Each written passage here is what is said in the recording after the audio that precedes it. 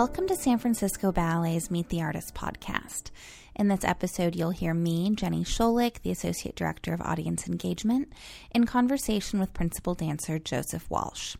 This interview was recorded on Sunday, January 27th, 2019, before a performance of Helgi Thomasson and Yuri Posakov's Don Quixote. Hope you enjoy. Hi, everybody. Welcome to the very first Sunday Meet the Artist talk of the 2019 season. I am Jenny Scholich. I'm the Associate Director of Audience Engagement here at San Francisco Ballet, and I am so pleased to be here today with Principal Dancer Joseph Walsh. Hi, everyone. Before we get going, a few little items of housekeeping. For one, keep on trickling in. It's open seating for these Meet the Artist talks, and then you can find your real seats after we're done. Also, these Meet the Artist talks are part of our series of audience engagement programs that we do here at the ballet. And I'd like to draw your attention to a couple. For one, these talks are recorded and available for by podcast about a week after they happen. You can find those San Francisco Ballet Meet the Artist on any podcast player. In addition, we have a Wednesday night series called the Points of View Lectures. Our first one is this upcoming Wednesday. It's a season preview with Helgi Thomasson, our artistic director and principal choreographer. And we have a few ticketed programs. One that I will draw your attention to is called Exploring Etudes, happening in early February. And we'll feature a panel with Johnny Eliason, who's the repetiteur for the ballet here, and Lise Lander, who is its rights holder and one of its most famous ballerinas. So you can find those programs on our website under events. All right, that's my housekeeping. So with no further ado, I am here with Joseph Walsh, who joined the company as a soloist in 2014 from Houston Ballet and very quickly was promoted to principal that same summer. And we are so pleased to have him back with us this year. It's great to be here. Thanks for having me. So I'm going to start with a real sort of softball question. It's a Sunday morning. You're not performing today. What does your morning look like? So yesterday was my premiere of this ballet that you're about to see, Don Q. And I'd never done Basilio, so I feel pretty trashed today, like garbage body, like everything's feeling pretty dried up. And not to mention I had a few beers after the show, so, you know, there's all these kind of things that pile up, making the morning a little bit later than usual. But I got in and I just took class with the company, and I finished up after bar and just did some stretching and looking forward to having some lunch. Right. And you got, you're in like street clothes, so you could be out here talk to all these great people. All right, so let's go back. I'm going to get back to Don Quixote and your debut yesterday, but let's start at the very beginning. How did you get into dance as a kid?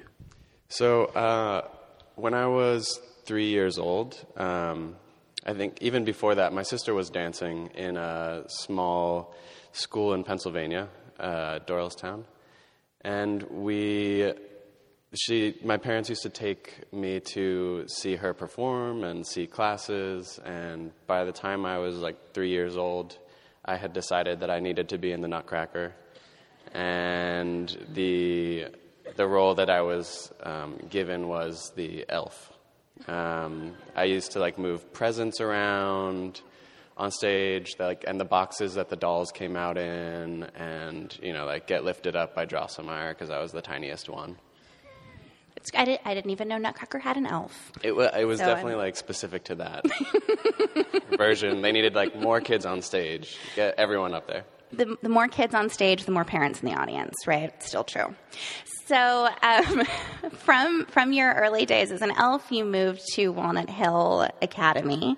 Can you tell us a little bit about that experience? Yeah, so Walnut Hill is a very special place to me. It is a performing arts boarding school that has 5 majors, one of each major art. And I was actually in the academy program of Walnut Hill.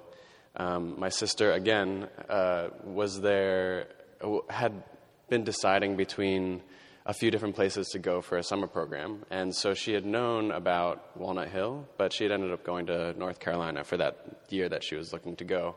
So when we moved from Pennsylvania to Connecticut to Boston, we were looking for another school to join, and my sister mentioned Walnut Hill.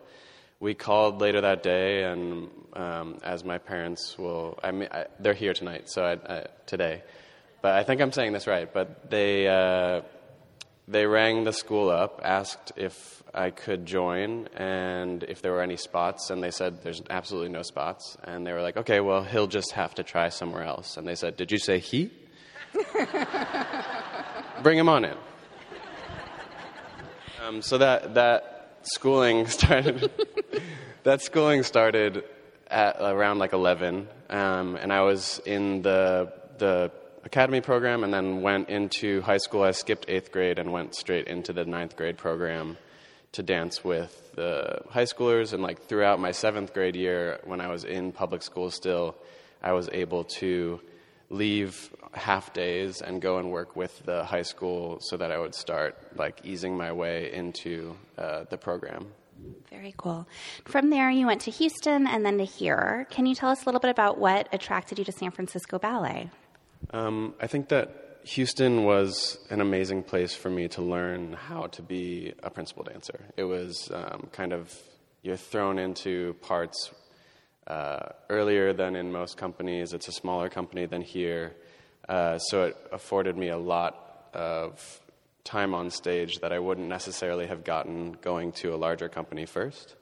And once I was had done once the ballet started coming back around in Houston, I felt it was just a time for me to think about possibly moving on and not really wanting to see my career just landing in one company for the whole entirety of it. So, speaking of opportunities, you had a big one yesterday with the debut in Basilio and Don Quixote, which I did get to see at least most of and was fabulous. You should all come back later this week and catch it again. Do you remember the first time that you saw Don Quixote, the ballet? Thanks, by the way. I don't know. I think that it was probably a video of Baryshnikov that, like many people, one of those Koltar videos from, it's like completely disintegrated at this point from watching it so many times. That's the ABT version with Cynthia Harvey, and that's probably the first one that I saw and like the only one you need to see. And it is on YouTube, guys. Yeah. You can find anything on YouTube, including that video. So this ballet was choreographed by Marius Petipa to music by Ludwig Minkus in 1869, and our version is inspired by the 1902 Alexander Gorsky remake. And one of the great things about the ballet is it is taken from a very small section of the book. You really don't need to have read the book in full to understand what's going on in this ballet. But Joe, for new audience members, could you give us a little synopsis of what this ballet is about? Yeah, so it's like a classic kind of love story. It's a little spicier than some of the others. It kind of follows Basilio and Kitri through this kind of like adventure of trying to stay together, and the father wants Kitri to marry a rich guy named Gamache, who is very well dressed. You kind of just like follow this like trials and tribulations throughout the ballet, and it's mostly about the dancing, honestly. Like, this is not necessarily like a story ballet that you come to like see this like massive story arc. It's really about like the power that you're putting into the role as a dancer, and like you're seeing the athleticism in such a major way, and it's kind of akin to like a circus at some points. You don't really understand how it goes, like how it happens. And I think having the premiere yesterday, I was going into it thinking like I had never really thought of myself in this role, just because I'm more of like that kind of like actor in terms of full-length ballets, and I was proud to feel like I accomplished it, and like was able to do all the turns and all the jumps and all the lifts and all that stuff, and having Wona out there too with me was like fantastic. It was a great time.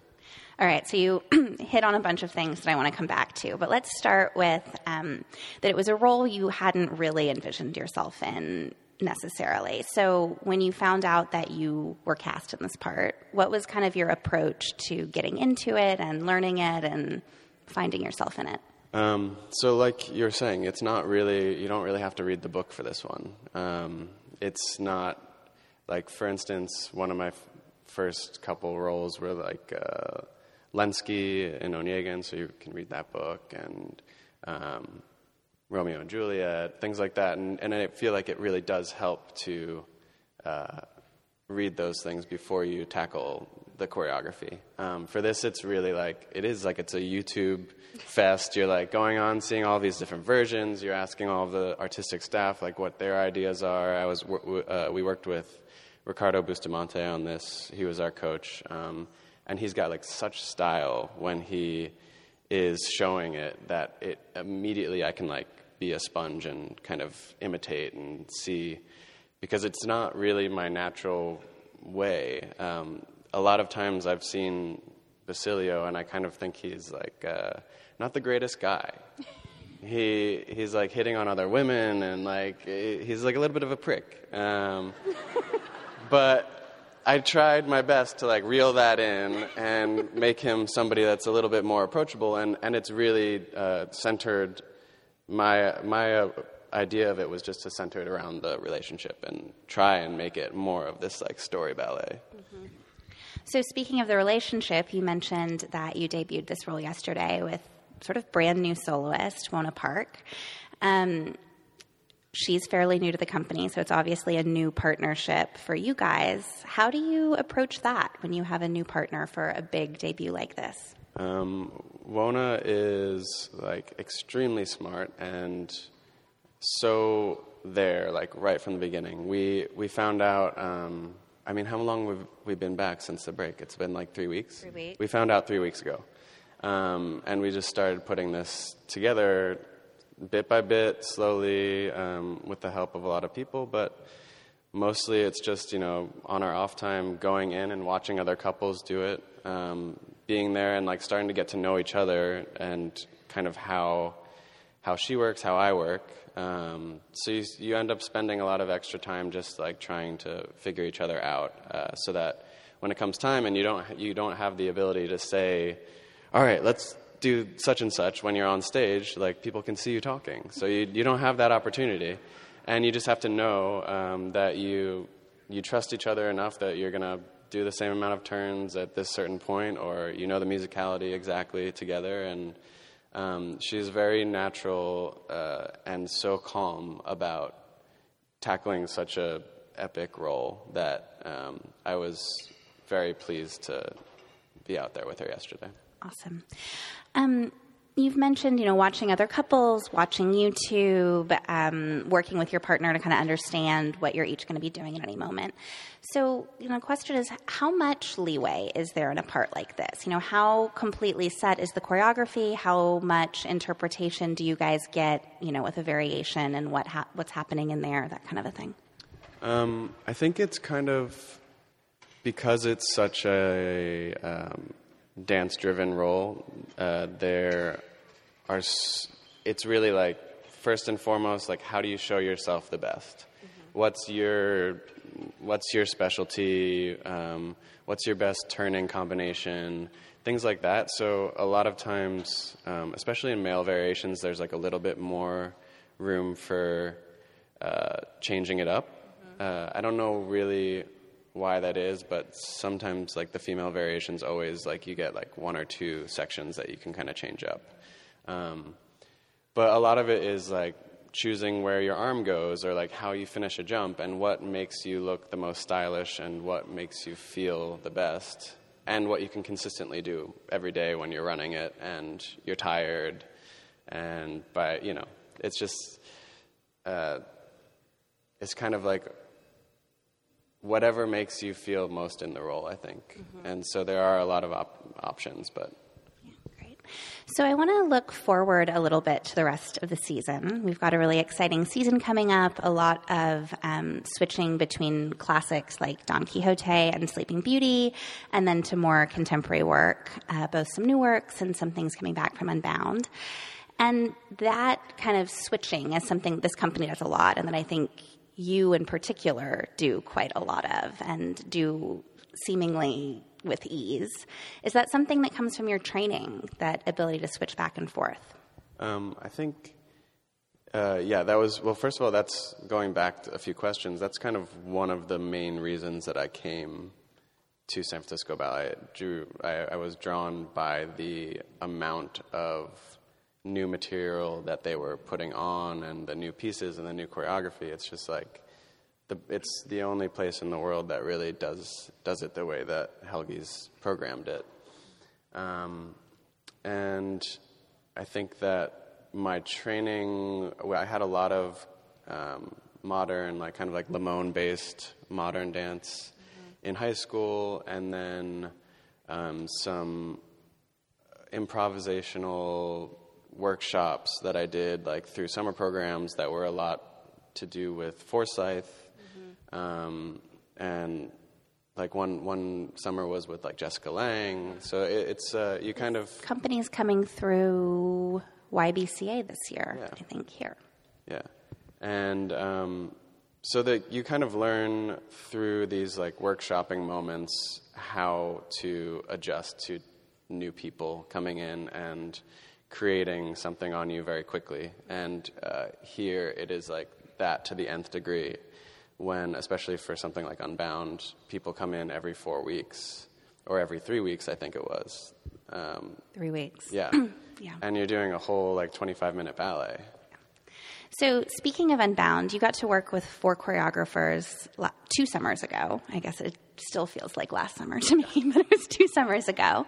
And unfortunately, we didn't get to see you in those ballets last year. You were out with an injury.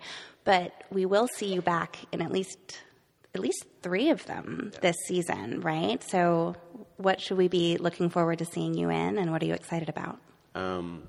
So last season I was out. I had a knee injury, and a lot of it was because of this kind of...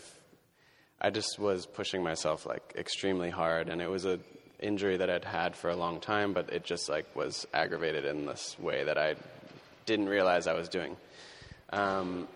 But also switching back and forth between the classical and those creation times were really tough on my body. So I've kind of learned what I need to do before I switch now, because I'm not as young anymore. None of us are. But I was able to premiere the David Dawson Anima Animus and Hurry Up, We're Dreaming in the Kennedy Center earlier this season in October. And that was some of the most like special times on stage, because it was just being able to like actually be out there and watching it from the audience. It was beautiful, but I just was so devastated, like not being able to be up there and to show the audience what kind of effort we put into these. And like, it was a tough time last year. But I'll be doing Hurry Up again in London, and for Sensorium. Yes, yeah. It is not completely officially announced, but Sensorium is coming back this year, and tickets go on sale Friday. Yeah. So mark your calendars. And Anima Animus is like that was the best thing to watch from the audience for me. My jaw was on the floor. It was the first time I'd ever sat in the grand tier. Can you hear me? Sorry. It was the first time I'd ever sat in the grand tier, and everyone looked amazing. And it was just like I was screaming. So that is one of the most challenging pieces I've ever done.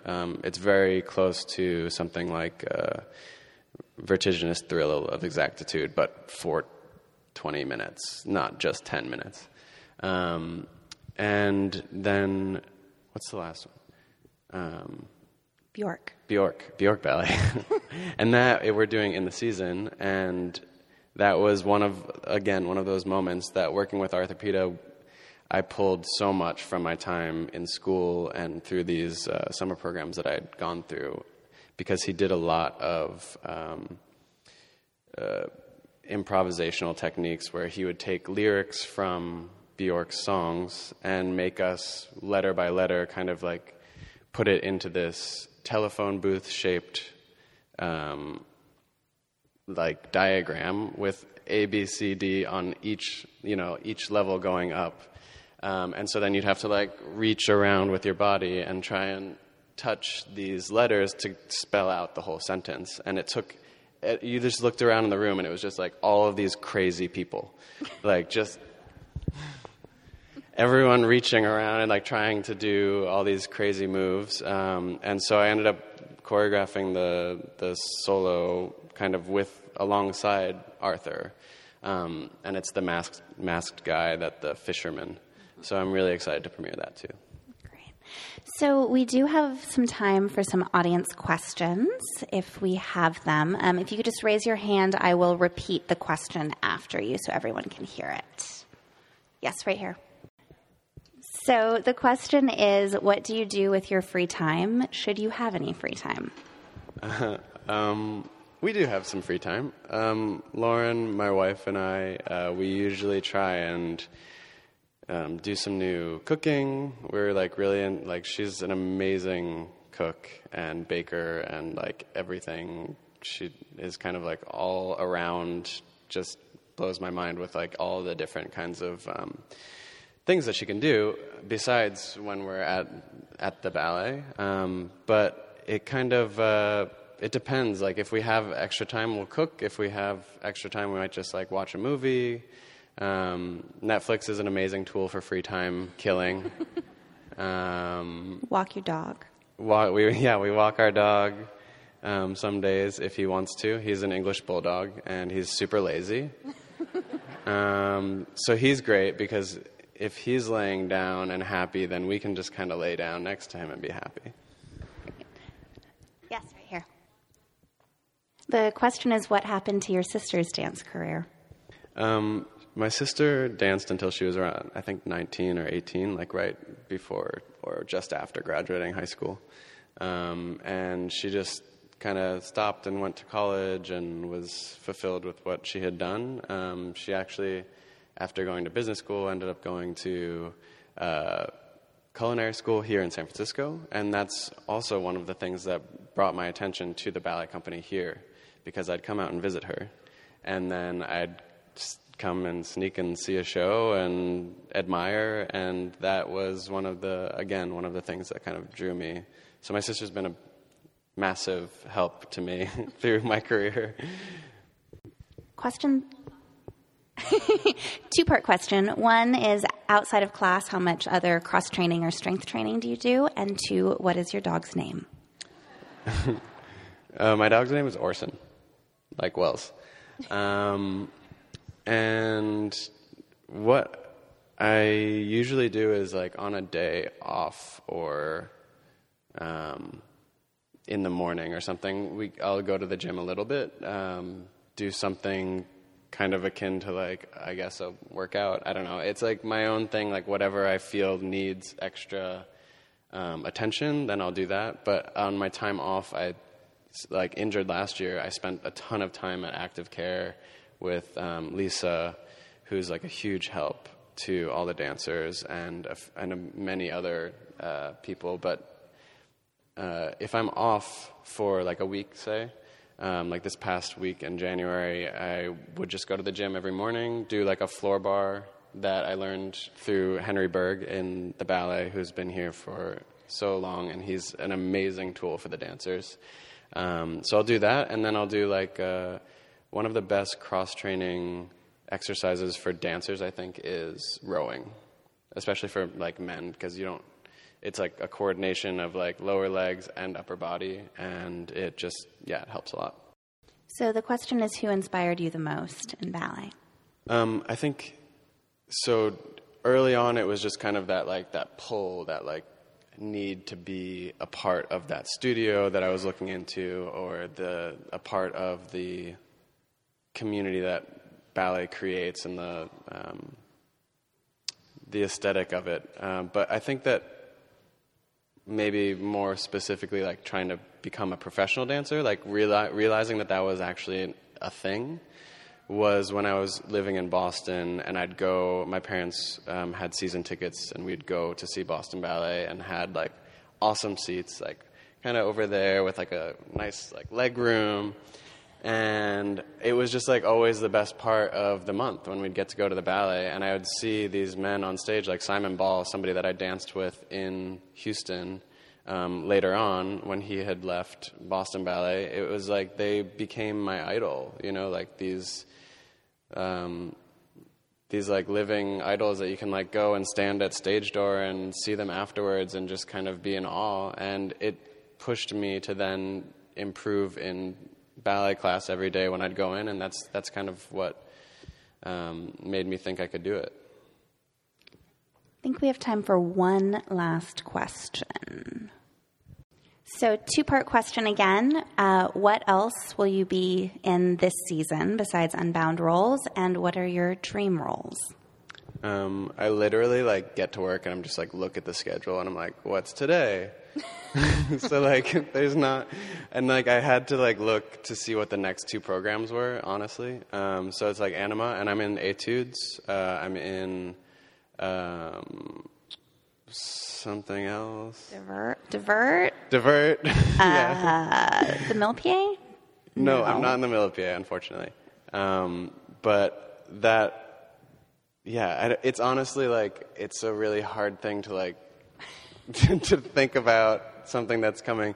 But I think hopefully I'll get to do Sleeping Beauty this year. I was supposed to do that last season. I think there's what else is there's what are the Shostakovich. Shostakovich, yes, that I'm like pumped about. Yeah, I'm in Symphony No. 9 and Chamber Symphony. Are you in either of the two new ballets, Yuri or Liam? Yeah, and Yuri and Liam's. So there you go. Yeah, I have no idea what's going on. We'll get there. We'll get to March. March feels like a really far way away. Yeah, so I was actually just talking with Yuri about the piece last night. We were talking about what we could kind of like add to it or, you know, work with. Because we did that earlier in the season, but I think he's now kind of seen what the sets are going to look like and wants to add to that. It's a really, really special solo that I'm really excited to show everyone amongst the group. Like it's a big piece.